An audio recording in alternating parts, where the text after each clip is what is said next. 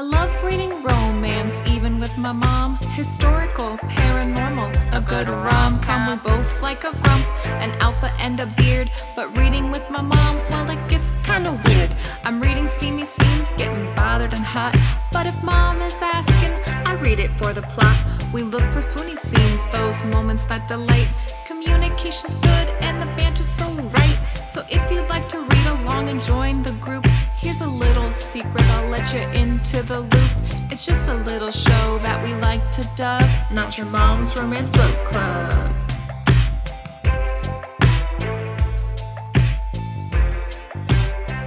Welcome to the book club that sure is not your mom's romance book club, but it is my mom's. I'm Ellen, and joining me as always is my mom. Hi, Mom. How's it going? Hi, Ellen. It's going good. Good.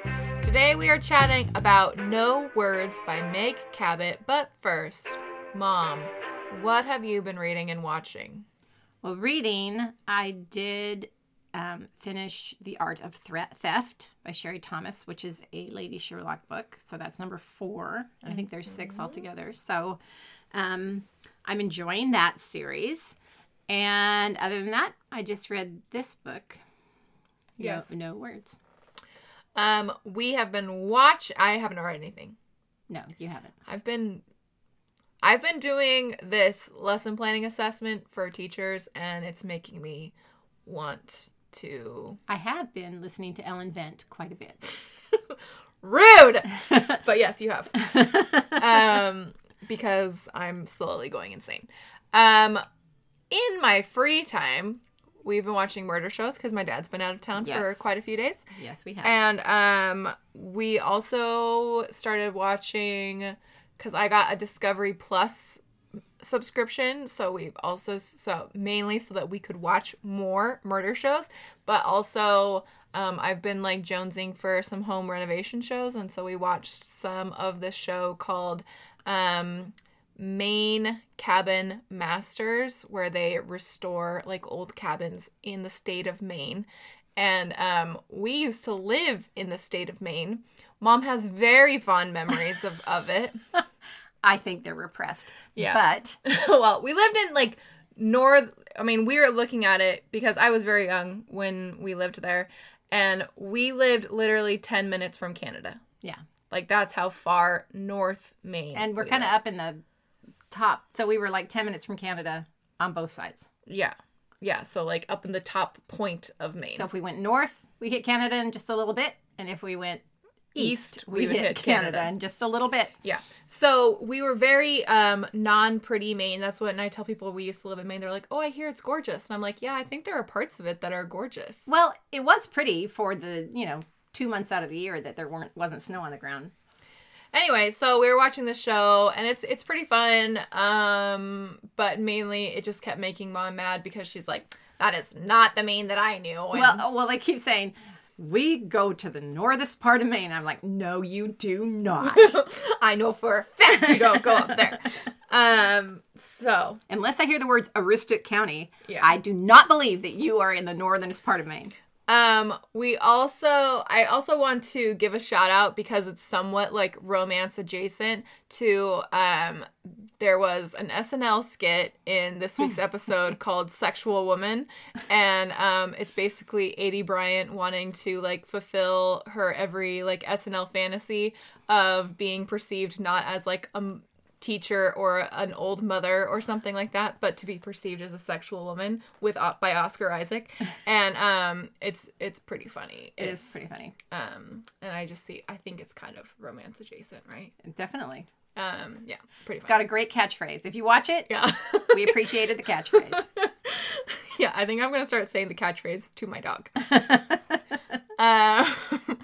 Okay.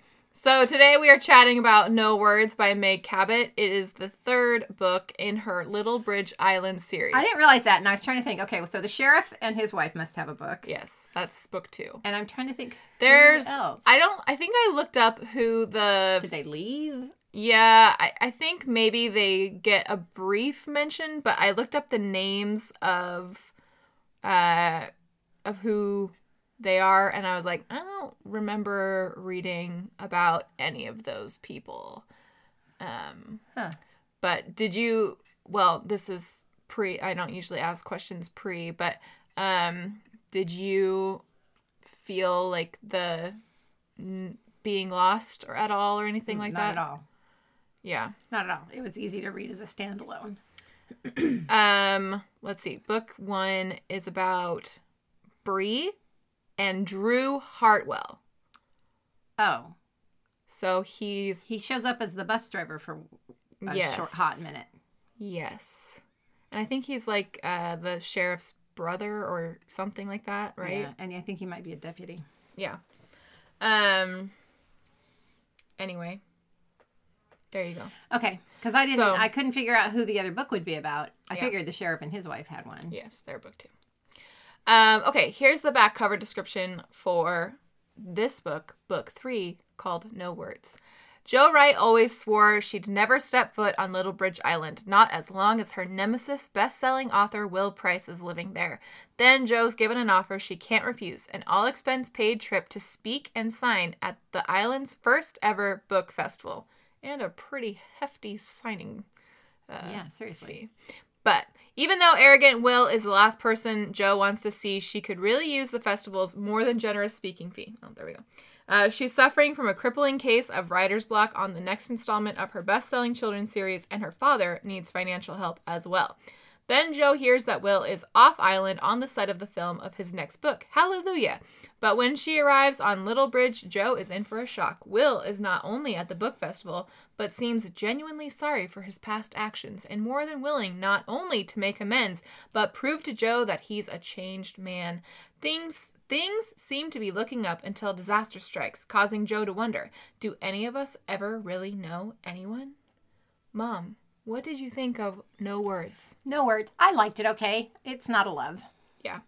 And I'm sure we'll get into it, and it'll sound, as we talk about it, it'll sound like I hated every minute of it, and that's not true. I just tend to focus on things that bothered me. Correct. So I'm going to say at the outset, I liked it okay. Yes. Now, I'm going to tear it apart. Yeah, it's also just a like for me. I mean, and a lot of that like, I think, is out of pure nostalgia for reading a Meg Cabot once again. Is this your first ever Meg Cabot book that you've read? It might be. I'm trying to think if I ever read Princess Diaries. I don't think I ever did. I don't think you did. Seems like I'd remember that. Anyway, I did. I did an experiment to see how many Meg Cabot books I have read. She has 90 books on her oh my gosh, books list.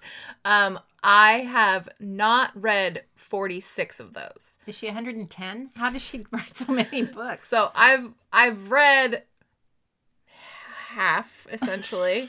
But I think I've read the like. I think you have a problem, is what I think. Listen, I mean, a reading problem. You used to buy every book that Meg Cabot ever came out. I remember going to the bookstore and just looking for pink covers. I devoured that Princess Diaries series and pretty much everything she wrote after that. She also had a really great Mediator series, and a like President's Daughter series. I don't remember what that one's called, All American or something. I loved her books, and I still like so her writing style holds a very special, like, nostalgic place in my heart. So part of the enjoyment in reading this for me was, like, it's like, getting back with an old friend and, getting to hang out.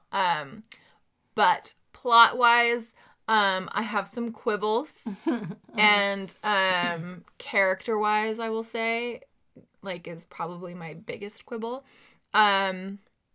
But it's fun. It's fine. It was fun. It was a fast read. It was very fast read. I read it literally in one sitting in like a 4-hour sitting. Literally what we'd call one of our, because very low angst. Yes. Literally what we'd call one of our palate cleansers. It's no fake dating. No fake dating. So there's a plus right there in the plus column. Yeah. Yeah. Anyway, yeah, it was a like. Yeah. same.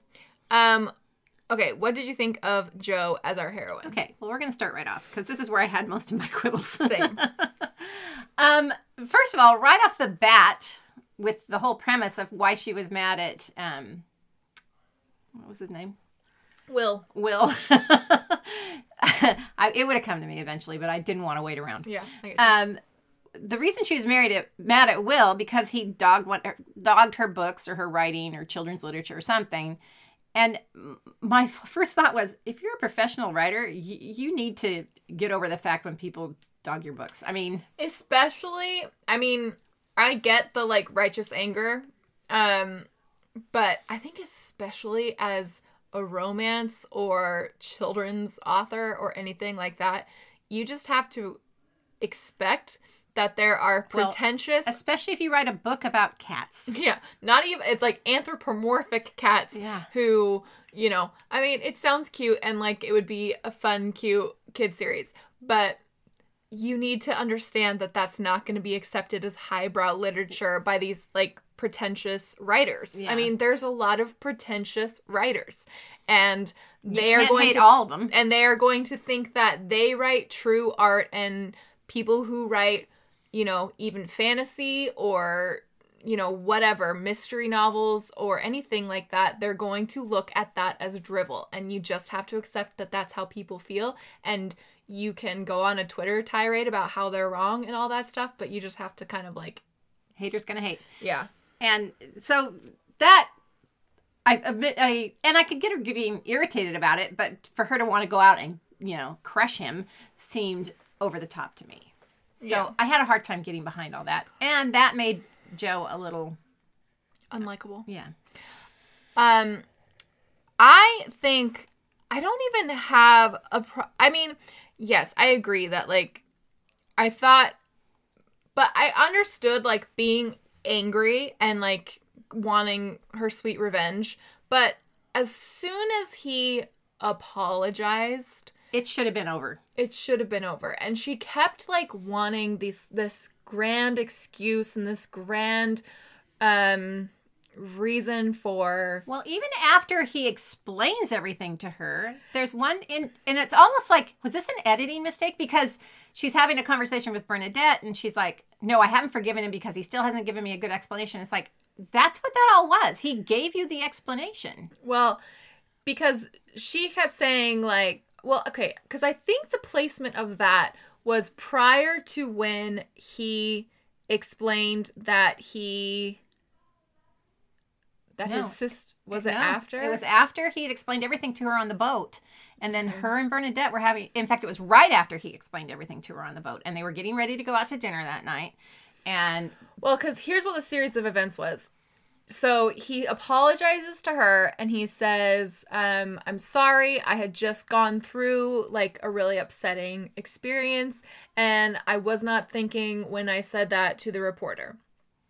She should have said, okay, we're cool professionally. I can get like not wanting to be his best friend after that, but she needed to just kind of be professional and let it go. And understand that people have off days. Yeah. And then my, like, most infuriating moment was when she goes to the other authors and she's like, can you believe him? Like, he says, that he was having an off day or something and said something. So I need to figure out what it is that was, like, does anybody know about anything that happened to him? Did anybody die? Whatever. And Kelly Jean, who's one of the other authors and is kind of like this flighty, mystical Luna Lovegood author. Yeah, essentially. And she says... You just need to drop it. That's his private life. If he's keeping it private, it's for a reason. And she's like, but I deserve an excuse. And Kelly Jean's like, no, you don't. Drop it. and some of the other authors were even like, yeah, you do. You should go. I was like, no, you don't. Be an adult. Like, he seriously apologized. And yeah, I get still having like hurt feelings about it. But like I don't know, just like her whole like, feeling like she was owed something was kind of annoying. And then that's when they start making out on the boat. Well, before they start making out, he explains to her about his sister and her reading problems and her getting... And that's what had... Pulling her out of her and school. He had just found out about that. And so and then that's when she has the conversation with Bernadette. But then after that, she's like, and can you believe that he just left when he had just found out his sister had dyslexia? And it's like, okay, that's unfair. Well, and you're not going to fix that in a night. Yeah, exactly. In a weekend. And, this is something I agree, like, yeah, he wanted to be there for her, but he said, I really didn't want to, but I was obligated to go do this, and I didn't want to get bad press. And I don't know. I was so, like, all of her stuff, I was just like, girl, you need to grow up and get over it. Yeah. And not be such. So there were a lot of things she did that I found off-putting, but I thought he was delightful. Oh, you haven't gotten to him yet. Sorry. Mom, what did you think of Will as our hero? I thought he was delightful. I liked Will, and I got where he was coming from, and I understood. I got where he was coming from, except for liking her as much as he did. Yeah, I didn't get that either. And obviously from the book he wrote, he liked her like right away, because he only knew her for like an hour. They talked for an hour before they went and did the thing at that last convention, and I did okay. In fairness to her, I did want to know what a better understanding of what the chain of events was for him. Like, where did talking to the reporter fall between finding out that his sister had dyslexia and going to the event? Because think about it. So he finds out that his sister has dyslexia before the event. And then he has this very nice, friendly, cordial conversation with her where he supposedly, like, forms a pretty serious crush on her. Correct? Right. And then he talks to a reporter and, like, completely trashes her. Well, I think part of it is from, I think he was pissed off at the school system or whatever for his sister getting as far as she did without being able to read. And so I think he kind of took that out on children's literature for some reason. But also, through the whole book, he had a real hard time expressing his feelings in words. And I kind of understood it was easier for him to write than to speak things, because sometimes things come to you better when you're writing things out than when you're talking to someone. I think people just have, whatever thing's going on in their brain. And I think he just said the wrong thing at the wrong time. It might have even been blown out of proportion or misconstrued, because she said he wrote it in the New York Times. So he obviously was just talking to a reporter, and then the reporter went and wrote in the New York Times. And, they've been known to blow things out of proportion when things were said a certain way or... Yeah, I mean, not the New York Times just in general, but any, So I was only sort of with her in, like, wanting more clarification as to, I guess I wanted a better understanding, because I was, usually on his side in this situation, but wanting a little bit more clarification as to how that comment came about. Well, I think she would have eventually gotten that from him. I think he would have eventually explained all that to her.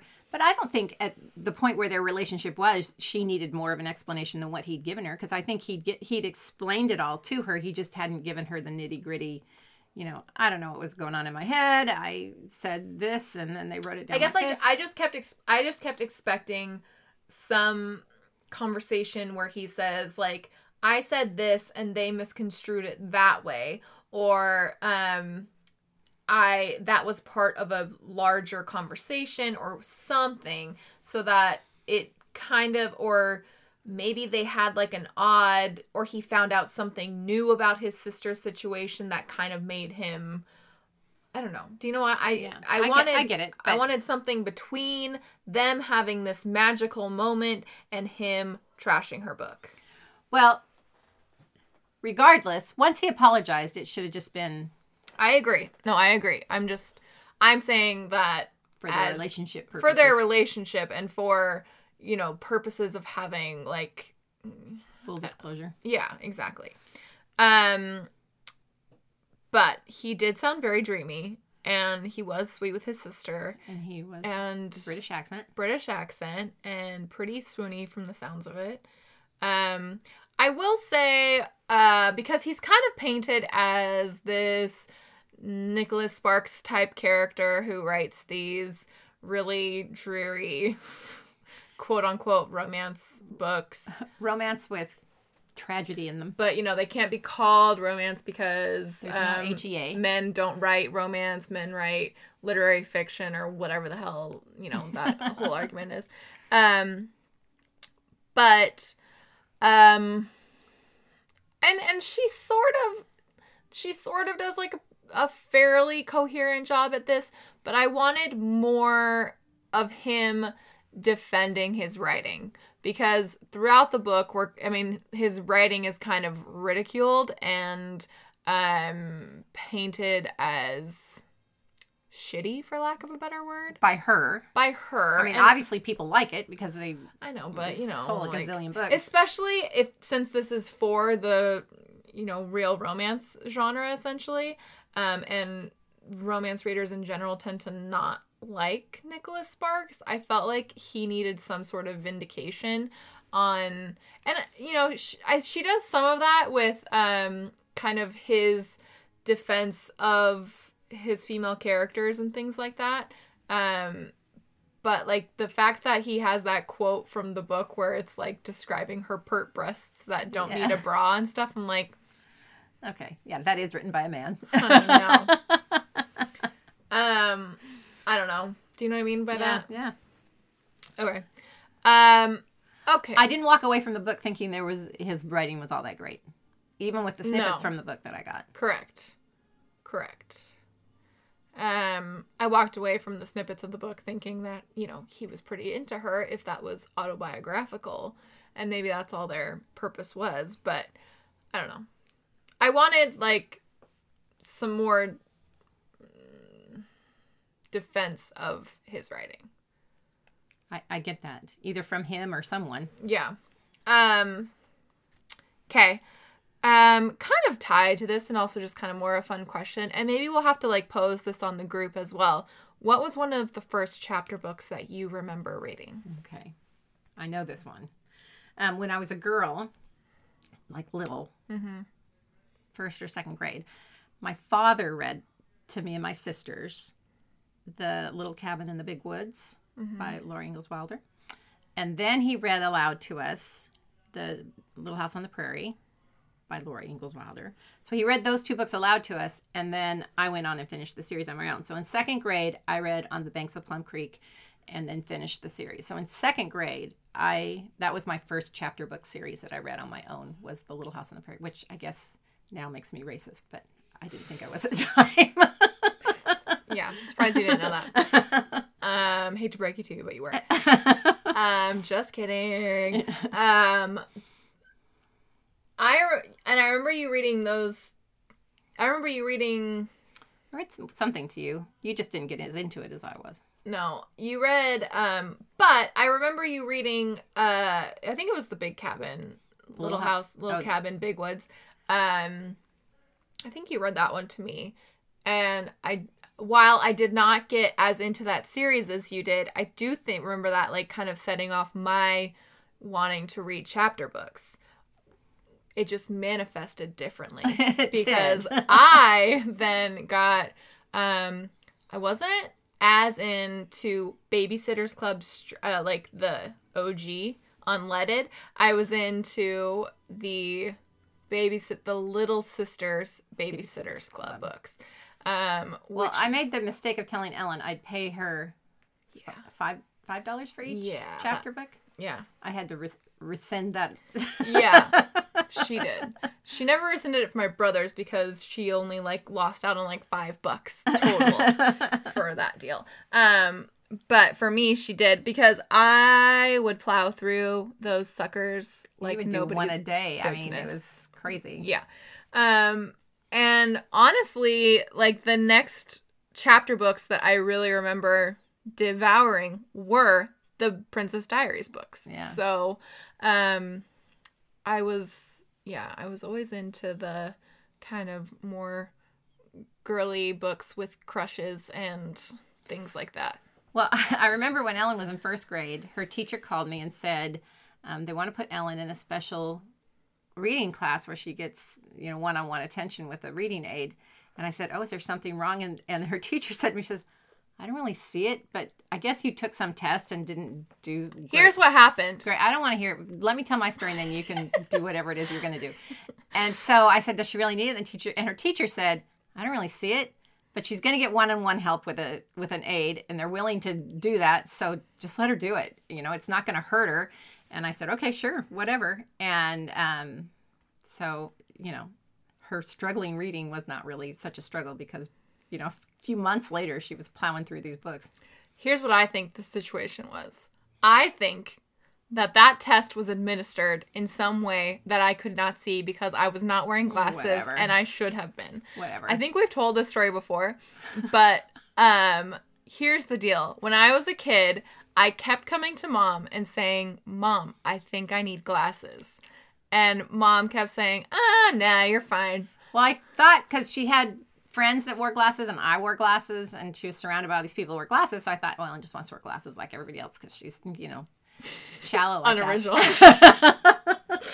But I kept coming. And then the school did an eye exam. Okay. Okay. No. No. No. Shush.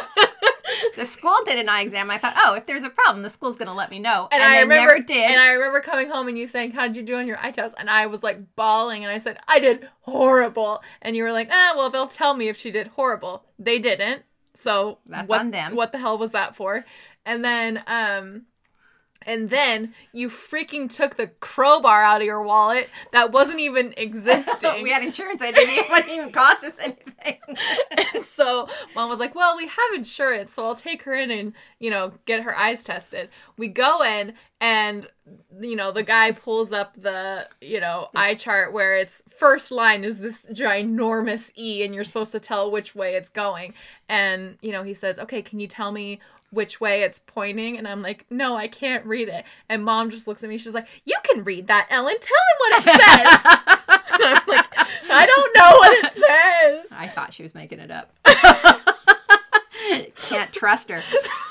Apparently not. Apparently you had trust issues. Anyway, okay, you got your glasses. Everything's fine. You're reading, Maniac. So move forward and stop boo-hooing.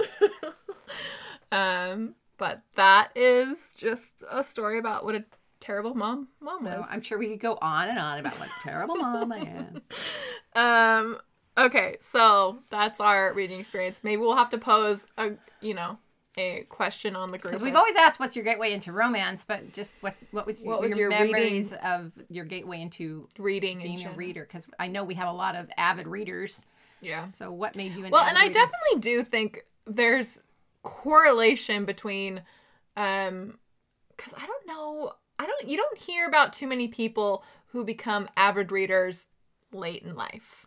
A lot of the avid readers are avid readers in their infancy, No, well, you know what I mean. You're an infant, but in their early childhood.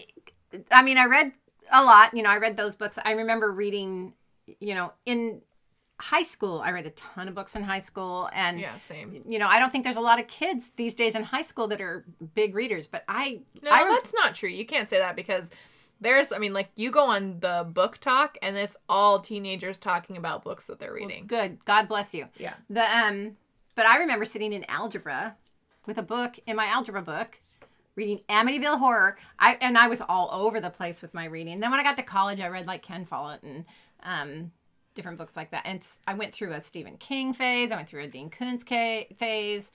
And, it was just truly all over the place. Do you want to know what books I was reading in my chemistry book? No, I don't want to know. I don't want to know. We've had this discussion before, and it. There were books that I was past. Like I remember letting my friend in chemistry borrow "Can You Keep a Secret" by Sophie Kinsella, which we've read on the podcast. But yeah, there was a few books that you would not have been happy with me. Well, I was not reading those books in high school. No, you were not. I did read like Go Ask Alice and some of the controversial ones from the 70s. Yes, I went to high school in the 70s. Yes, you and, did. Late 70s. Some of those were a little better. Some of those were a little dicey. It was late 70s. I graduated in 79. So there's that. That's my age. There you go. I'm not one to. I'm 60. I'm not one to hide my age. I don't really care. 60. I'm 60. Okay, we kind of I have a question about talking about the premise because we are still talking about this book, by the way. Wait, we read a book? But we kind of already talked about everything I wanted to talk about here about whether or not you're Team Joe or Team Will in the... Team Joe or Team... Oh, definitely Team Will. Yeah. I mean, I felt bad that he, like, screwed up and then felt bad about it. Had to write a whole book to get her to forgive him. Had to pay a lot of money for the... Because I have a feeling that the whole conference that he put together was just so he could get her there to apologize to her. And I think he spent a lot of money on that thing. So... Yeah. I don't know. I kind of wonder how much an author like that could really be like. I don't know. It seems like he has a lot of pull in this little area that he's from. And I was even like, how did this little tiny island get, these mainstream authors to come and do a conference? Him. Yeah. It sounds like. Okay. Speaking of that, I loved the setting and the cast of characters. What did you make of that aspect of the book? I did like, we weren't supposed to like Garrett, so I didn't like Garrett. Yeah, we're going to talk about Garrett, but continue. Okay. I liked the little fangirly girls. I liked the little teenage girls. That was a little disconcerting at first. I was a little worried about where that was going. Yeah. But it turned out okay. And but even then, it was a little weird to have these teenage girls just around all the time, around all these adults. Mm-hmm. That would be... I don't know that that's a good situation. Yeah. But I did like Franny and Saul. I did. And Bernadette and Jerome. Kelly Jean. And seems like I'm missing one. But I liked all the authors. I thought they were a lot of fun. And it made me really... First of all, it like... Because we've been to a couple book conventions and things like that. And I was like, I want COVID to be done so that like we can go back to book conventions. They'll come back around. And also it made me like want to go to the Florida Keys. And it kept making me sing off the Florida Keys. A little place called Kokomo. Because that's my main point of reference for the phrase Florida Keys. But it made me really want to go visit this Little Bridge Island, which I'm assuming is a fake place. I'm assuming it is as well. And I don't know. It was a cute. I don't know a lot about the Florida Keys, but my guess is the Florida Keys. Every time we say it, are you gonna? My thing was all the key lime pie they were eating. I was like, yeah, I can get behind that. Yeah, same. And it was like making me excited for pool season and things like that. Yes, Little Bridge Island seems to be only existing in these books.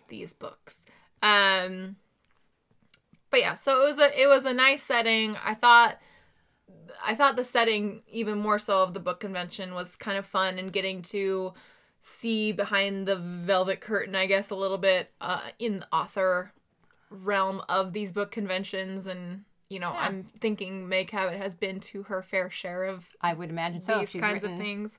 120,000 books. So I thought that was kind of fun.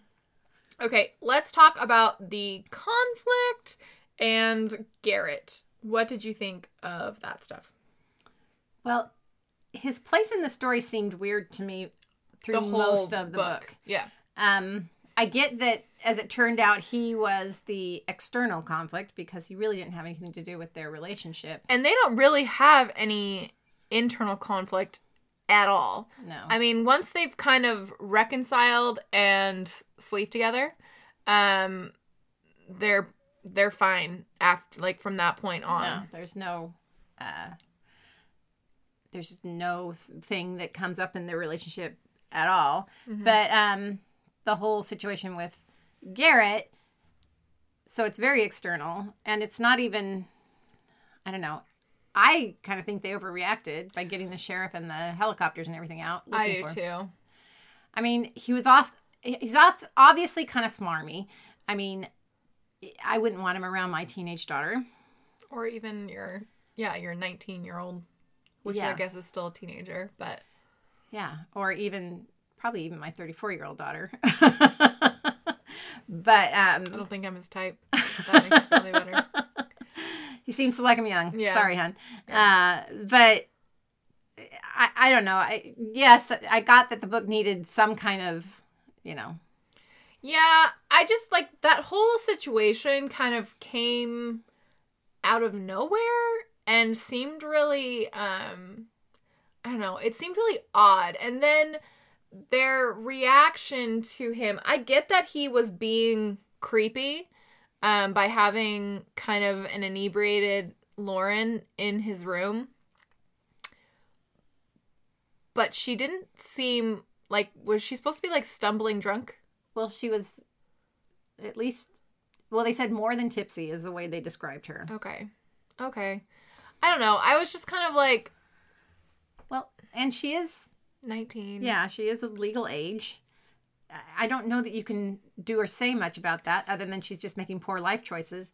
And he is being creepy and gross. Yeah. And, And I think I believe that in my heart of hearts, he was trying to schmooze her. Yeah. And just hadn't gotten around to it yet. So, yeah, I get trying to nip that in the bud, but I don't know. I don't know. Just the whole situation with him felt out of place and odd and sort of like anticlimactic when it all happened, because it's just like, oh, he's in his hotel room. Okay, he was about to like pull a fast one on this girl, but he didn't. Which I'm not saying, I'm not trying to excuse that behavior. I'm right. not. But because nothing happened, which, thank right. goodness, but it left it feeling, especially because this is this is the climax of the story, it felt anticlimactic. Yes, I would agree. So that's because he wasn't really a mustache twirling villain. He was just kind of an odd villain. He was just kind of annoying and odd. Yeah. Let's talk about sex, baby. This one's very mom friendly. Yeah, like more than mom friendly.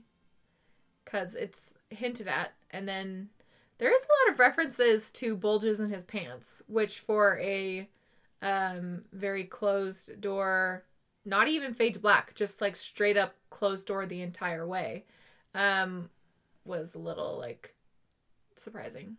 Well, and apparently, and she really wanted to like hop on that bulge. Apparently, his stubble was like, yeah, hard on her little skin. Very coarse sandpaper. That was kind of funny. That whole conversation with like, what'd you do to her neck? that was pretty funny. But yeah, I mean, did you miss it? Were you fine with it? I think it was in tone with the book. Yeah, same. I mean, and I've read a lot of May Cabot, including her adult books. Not all of them. Does she have sex in? No. Okay, so it's always pretty. She has this series that kicks off. I don't remember what the whole series is called, but the first one is called Boy Next Door, and I loved that book. I still love that book. And that is also very like fade to black-ish. So yeah, I didn't miss it because I felt it was in tone with the very light, palate cleansing book. Yes. What is your swooniest moment? My swooniest moment. Probably.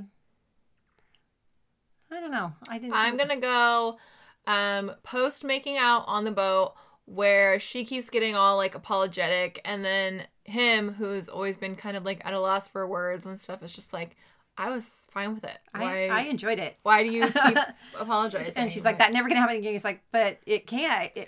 I'd be okay if it happened. So yeah, because we usually don't get that. We usually get where he's also like, oh yeah, we can't do that anymore. Yeah. And I also just liked like when they went back to his house to make, and he's making her pasta and he's talking her all through it, and then he's like, never mind. Let's just do this instead. I want to do the other thing. Yeah, that was cute. Okay, let's hear from y'all on what you guys think of this one. First off, we have an email from Arthur. He says, I have to say that I didn't enjoy No Words nearly as much as I wanted to. What with it being the first time I've read Meg Cabot's adult fiction. Will being the answer to the question, what if Nicholas Sparks were a rom-com hero, especially with his insistence that he was writing literary fiction instead of romance, turned me off initially. Can't he just be honest with himself? It isn't emasculating to be a man who pens romances. I did warm up to Will over the course of the book, though. As for Jo, I found her to be a frustrating MC to follow. She displayed a surprising amount of immaturity throughout the story, yes. Starting off with her grudge against Will, yes. I understand why his harsh take on her series would have been hurtful, but obsessing over it with so much passion that she tried to probe Will's past and unearth what it was that put him in a bad enough of a headspace to criticize her work felt juvenile and uncalled for. Yes. As the book progressed, it didn't help that the enemies to lovers romance kept feeling one-sided. The book within a book, snippets that we get of the moment, came off as extraneous. Jo repeatedly borrowed phrases from kitty cats like "what in the whiskers" and "perfect" in her first-person POV, and the Garrett subplot was jarring and forced. Yes. Then he says, a few relatively lighter comments I have on No Words. Jo's Kitty Cat series remind me of all the children's books I'd read when I was little, especially my favorite series, Geronimo Stilton. Due to the similarity of the titles, I also kept thinking of the Catty Kazoo Switcheroo series. Not familiar with either of those. I did find it to be amusing when Bernadette made fun of that scene in the moment where Johnny's inner monologue commented on how Melanie doesn't even need a bra to keep her full breasts standing at attention. Seriously, though, it's amazing how often this sort of objectification fills books written by men. Yes. Thank you, Arthur. Whenever Bernadette's Crown of Stars and Mist was mentioned, it evoked the Crown of Gilded Bones from the Blood of and Ash series for me. Yeah, that was obviously that was all ringing very true. And then, even though I couldn't get on board for No Words, I'd be interested in reading the previous Little Bridge Island romances nonetheless. Sincerely, Arthur. Agree with all of that. Agree with all of that. That's a lot of that is. And his series that he mentioned, I am familiar. I've heard of the series. I just haven't read any of them. I found that off-putting for an adult, even though it's her writing, to use all her kitty cat phrases in the writing in her POV was a little weird. I get what her saying, like, oh, whiskers. I mean, just, instead of swearing. Yeah. I get having words that you use instead of swear words. But when she would turn everything into perfect or, using that kind of vernacular was, I thought, weird for a grown adult woman. I agree with that. Fernanda says, this one was just a like for me. I was looking forward to reading this book because, 1, Meg Cabot was one of my favorites YA authors when I was growing up. Loved the Princess Diaries series, and I had never read any of her adult books. 2, based on the synopsis, this book sounds much like Beach Read. That's true. 3, the story happens during a book festival. I really enjoyed the scenery of Little Bridge Island and the side characters. The heroine and the hero, though, not so much. To me, Jo was childish, and her inner dialogues using weird cat phrases really annoyed me. Please don't get me wrong. I am a cat lover, but using all those phrases within the story made her seem more like a teenager than a 32-year-old woman. Her supposed hatred towards him feels fabricated. She can't let go of the past, accept an apology, and move on. She's incredibly immature for getting bothered by fans who said they used to love her book. As a children's book author, you ought to know that your readers are going to grow up eventually and start reading other genres. Will, on the other hand, never fully apologized nor explained exactly what he has said and why. The romance was a real slow burner, and despite thinking there was a lack of depth and chemistry between the two main characters, it is fun when the couples get it right and all falls into place. When I started reading this book, I didn't realize that it was the third book in a series, which I haven't read the first two, but it didn't seem to matter to understand the plot, and therefore No Words stands pretty solidly on its own. Overall, it was a sweet and comfortable read, but far from quote-unquote perfect. Nicely done. Nicely done. I see what you did there. Yeah.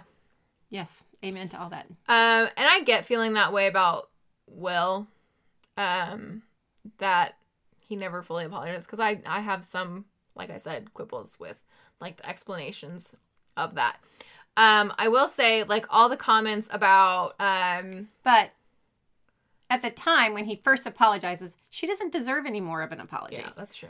So, her badgering and badgering him for more. But I guess what I'm saying is, like, by the end of it, when they're starting a relationship, I wanted still more at that point.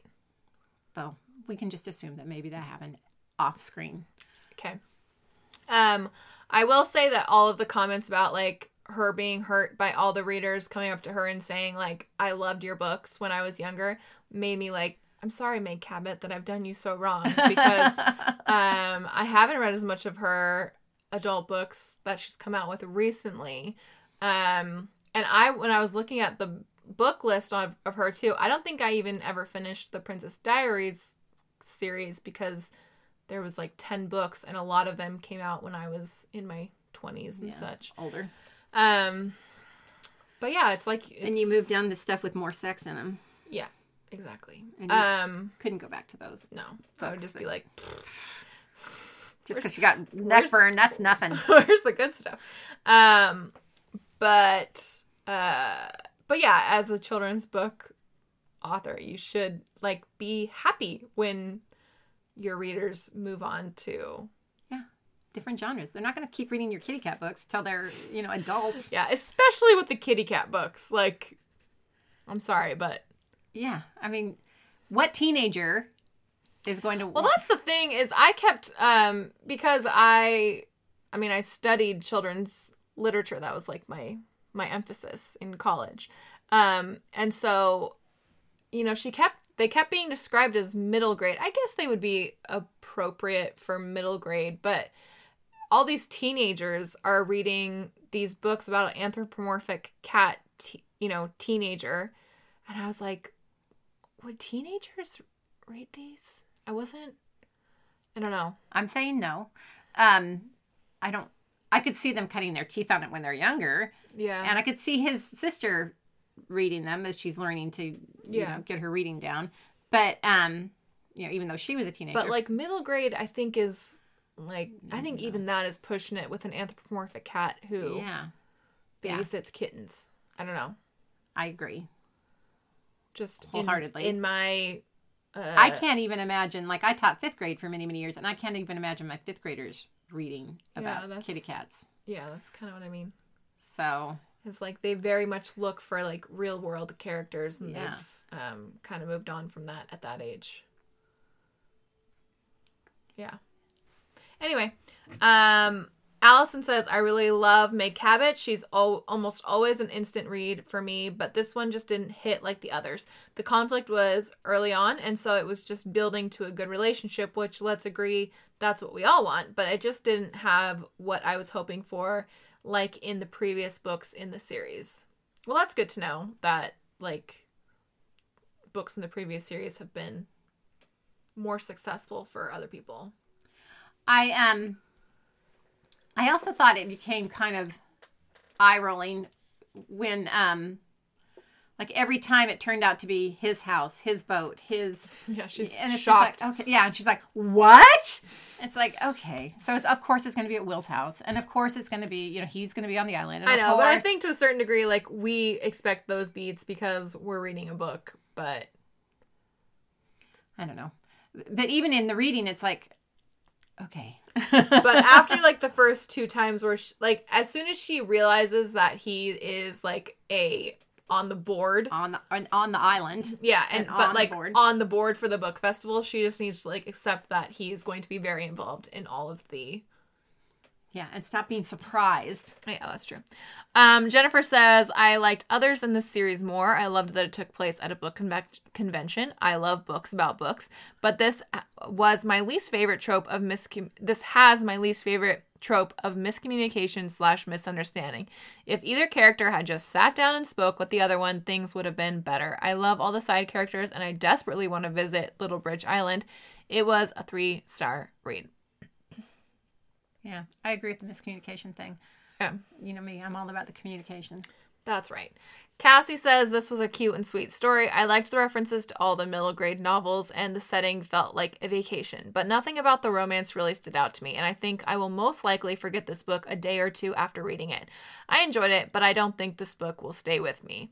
And then she adds as a note, "This was my Goodreads review. It has now been 6 days since I finished reading the book, and I can confirm that I have, in fact, forgotten everything about the book."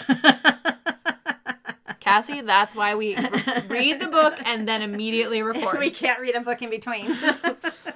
No. In fact, a lot of times I finish like a couple days before Mom, and I'm like, I don't remember anything about this book, so you're going to have to like lead the conversation on this one. Sarah says this was cute. It was a quick, easy read. I don't feel strongly about the characters either way. It was a like, but not a love. Agreed. Yeah. Ruthie says, first of all, I found this book really hard to put down and loved all the inside scoop into authors' lives and loved seeing them support each other. I found myself reading this at work after I started it just to see what happened. I love a book that pulls you in like that. I also liked the idea that Will had made a mistake and was trying to make up for it, and the news that he had basically brought her there and sort of, maybe, definitely did all of it for her. It gave me some kind of billionaire vibes, but not in an annoying way. So all the way through the book, I read eagerly, and it wasn't until the end that I felt a little bit like, wait, so they are dating? She got her dad a place, but she's going to stay with Will when she visits?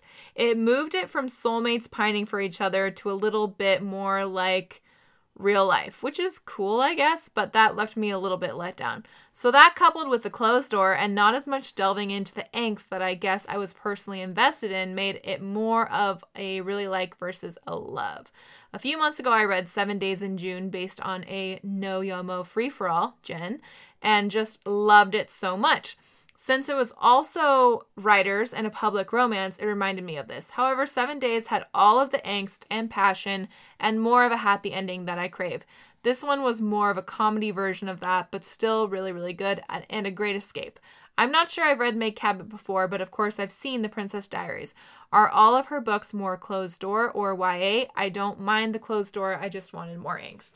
I would say to that, yes and yes. She either has, from my experience, closed door adult or YA or even some middle grade books is her MO book catalog. And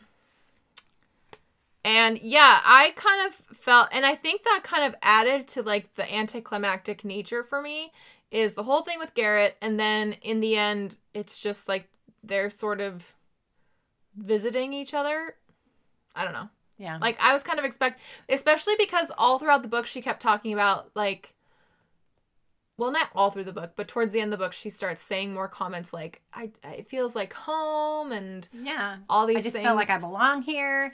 Even when he was hugging her and kissing her, she's like, oh, this feels so right, and I just feel this is my place. And then it's like, okay, I'm going home to New York. Yeah. And so, I don't know, like, I was expecting her to at least be like, I didn't expect her to like move in with him, but find a place with her dad and and live on the island with her dad. I mean, she's a writer. She can do that from anywhere. Yeah, true. All of that.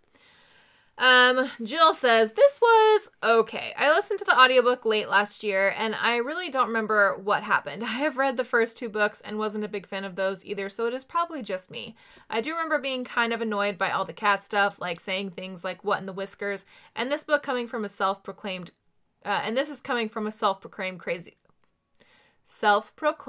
crazy cat lady. Say that 5 times fast. I used to be a big fan of Meg Cabot's non-YA books, but that was before I dipped my toes in the romance genre. I felt this a bit lacking in comparison to things I've read in the past couple of years. Yeah, I was kind of curious about that because, like I said, I loved Boy Next Door, but that was kind of before I really started getting into, all that the romance genre has to offer. So I was kind of wondering how I would feel about it. But I think I would have like the rose-colored glasses of nostalgia even if I went back and read it, because I did love that book. Yeah, in fact, I remember reading that. This is going to get me in trouble, I think. But for our church, there was a class that you would do before school that was kind of like a Sunday school class. And I remember reading that book in that class. And it was maybe the year that I was going to say, maybe that's why you got the grade you got. No, that is not the reason I got the grade that I got. Because there are people doing way worse than that in that class than me reading a closed-door romance novel. And I didn't do it all the time. I just remember reading it while I was, like, sitting and waiting for it to start.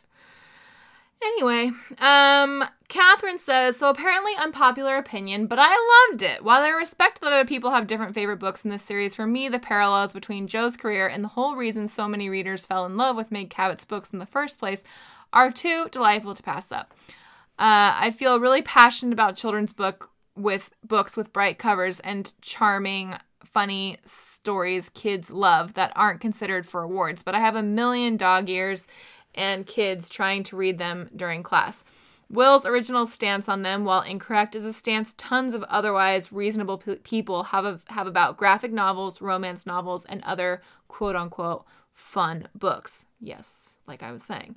When thinking about books for the spring reading list, I took into consideration that many no-yomos wanted to mix things up trope-wise, and so I thought a book where the conflict is a magic trick gone wrong would be a good way to shake things up. Personally, I do not want every book I read to be earth-shattering. Honestly, over 50% of the books I read should be balm for my soul.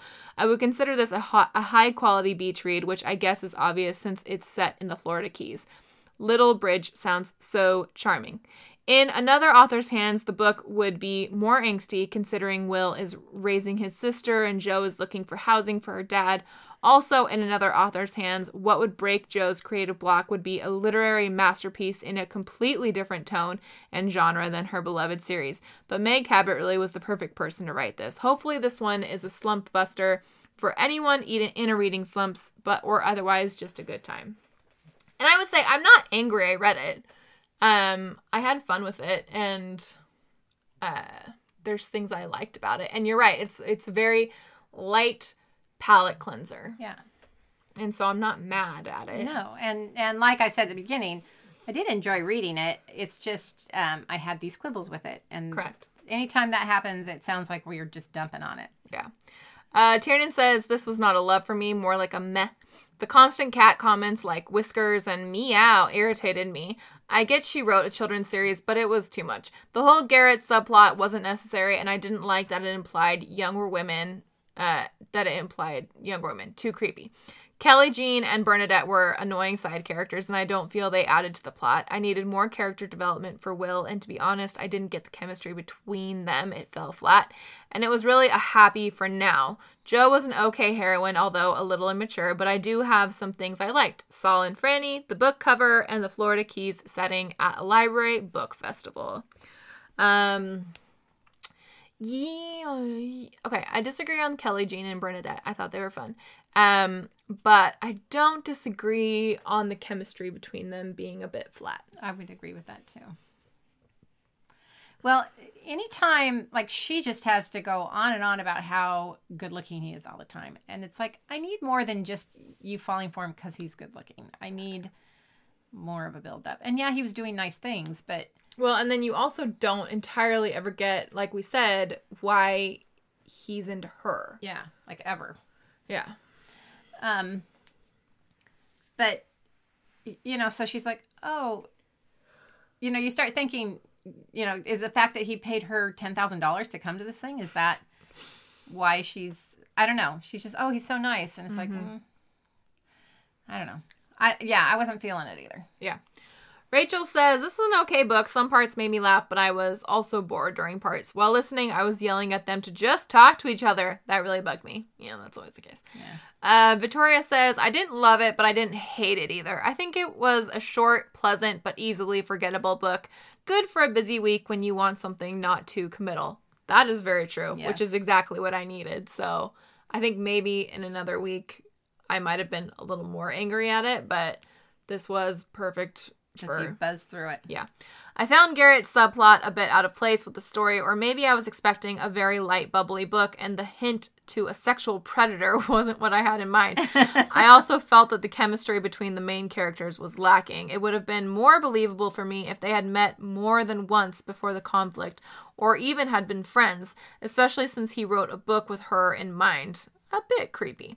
And even for a cat lover as me, if she would have dropped the cat comments after chapter 3, it would have been perfect. Yeah. Yeah, there was a bit too much cat comments. And I'm not a cat person, so especially wasn't. Well, to me, it just seemed like not the way a grown woman would talk to herself. Because, I mean, we're getting her POV. So it just seemed like not the way you would. It seems like, and then she even used them like, it seems like it's something she would put on for like, you know, talking with fans and things like that as kind of like a gimmick. But she even did it when she was talking with her friends. Yeah, I know. I agree. Yes, That's that's what I'm saying. It was too much. It was almost like, girl, you might need some therapy. Oh, she was seeing a therapist.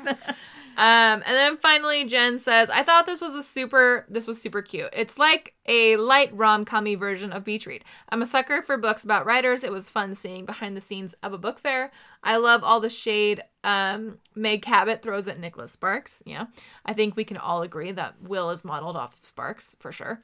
For example, this quote was pure fire. Quote, Will insisted in interviews, not that I'd read any of them, well, all right, I might have skimmed one or two, that his books were tragic love stories, but not romance novels. Oh no, definitely not that, because he was a man, and most male authors of adult books would slit their own throats before admitting they'd written a romance or women's fiction, or even a family drama. Everything they wrote, many of them insisted, was literary fiction, unless, of course, it was sci-fi, horror, or mystery. So nauseating, end quote. Anyways, this was a light, fun read, and with all the stuff happening in the world, light, fun, and silly was very refreshing.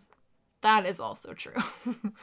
Yeah, I think anything angsty would have been a bit rough this week. Yeah. For many reasons, but yeah. I mean, I was fine, but Ellen was. Well, and she's referring to everything going on in the world. Oh, yes, that's true too. And yes, this is also true. So kind of polarizing, this one. But I think it all just kind of depends on what expectations you went in with. And I think that as a light, frothy read, this fulfills the brief. Yeah. For sure. So, yeah. Take that for what it is.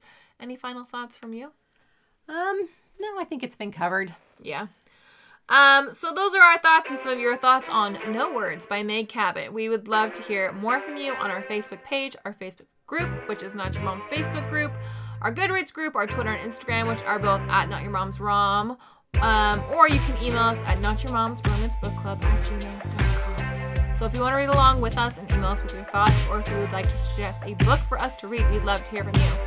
On March 14th, we will be chatting about The Making of a Highlander by Elisa Braden. Remember, you can subscribe on iTunes, Google Play, Stitcher, Spotify, and wherever your favorite podcasts are sold for free. Don't forget to leave a review because it helps the show, and we just love to read them. All right, thanks, Mom. You're welcome, Ellen. Bye. Bye. Not Your Mom's Romance Book Club is part of the Frolic Podcast Network. You can find more outstanding podcasts to subscribe to at frolic.media/podcasts.